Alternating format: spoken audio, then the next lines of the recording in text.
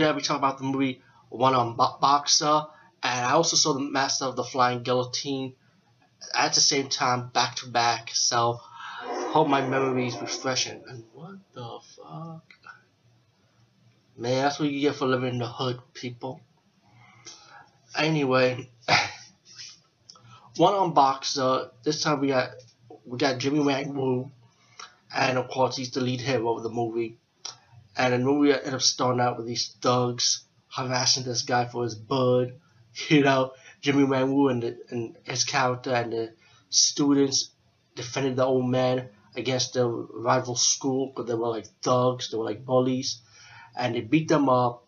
And the bullies challenged them into a match outside, and Jimmy Wang Woo and his clan, right, his student friends, beat them up again. So when the rival students end up going to their teacher, the students are lying to his teacher so he doesn't have to lose face, saying that the leader of the students, right, kind of insulted their teacher, so he lied to their teacher, saying that student badmouthed him, and the teacher got mad, so he took his classmates to the other school where Jimmy Wang Woo was learning martial arts, and challenged the school and challenged the teacher, and the teacher of that school beat the teacher up to tell him that, you know, that's not true. You know, my student will never insult you, never disrespect you like that. And but the hot-headed teacher didn't want to believe him, so they left. He said he'll come back again, and the evil school teacher, the leader of the students, they were like the bully people in the town, pretty much. Let's put it like that. But they were thugs anyway. They ended up hiring different fighters from different parts of the country, you know, like a yoga martial artist, a karate teacher, a Tibetan monk, like different martial artists pretty much. Thai boxers to come and challenge the school, and they start killing everybody in the school, even killing the teacher from that school. Jimmy Wang Woo character got his arms chopped off from the karate teacher, and he was heavily injured. So the doctor and his daughter found him. They start healing him, and the daughter of the doctor started telling him about this herbal medicine that her father was working on, that make your fists like iron.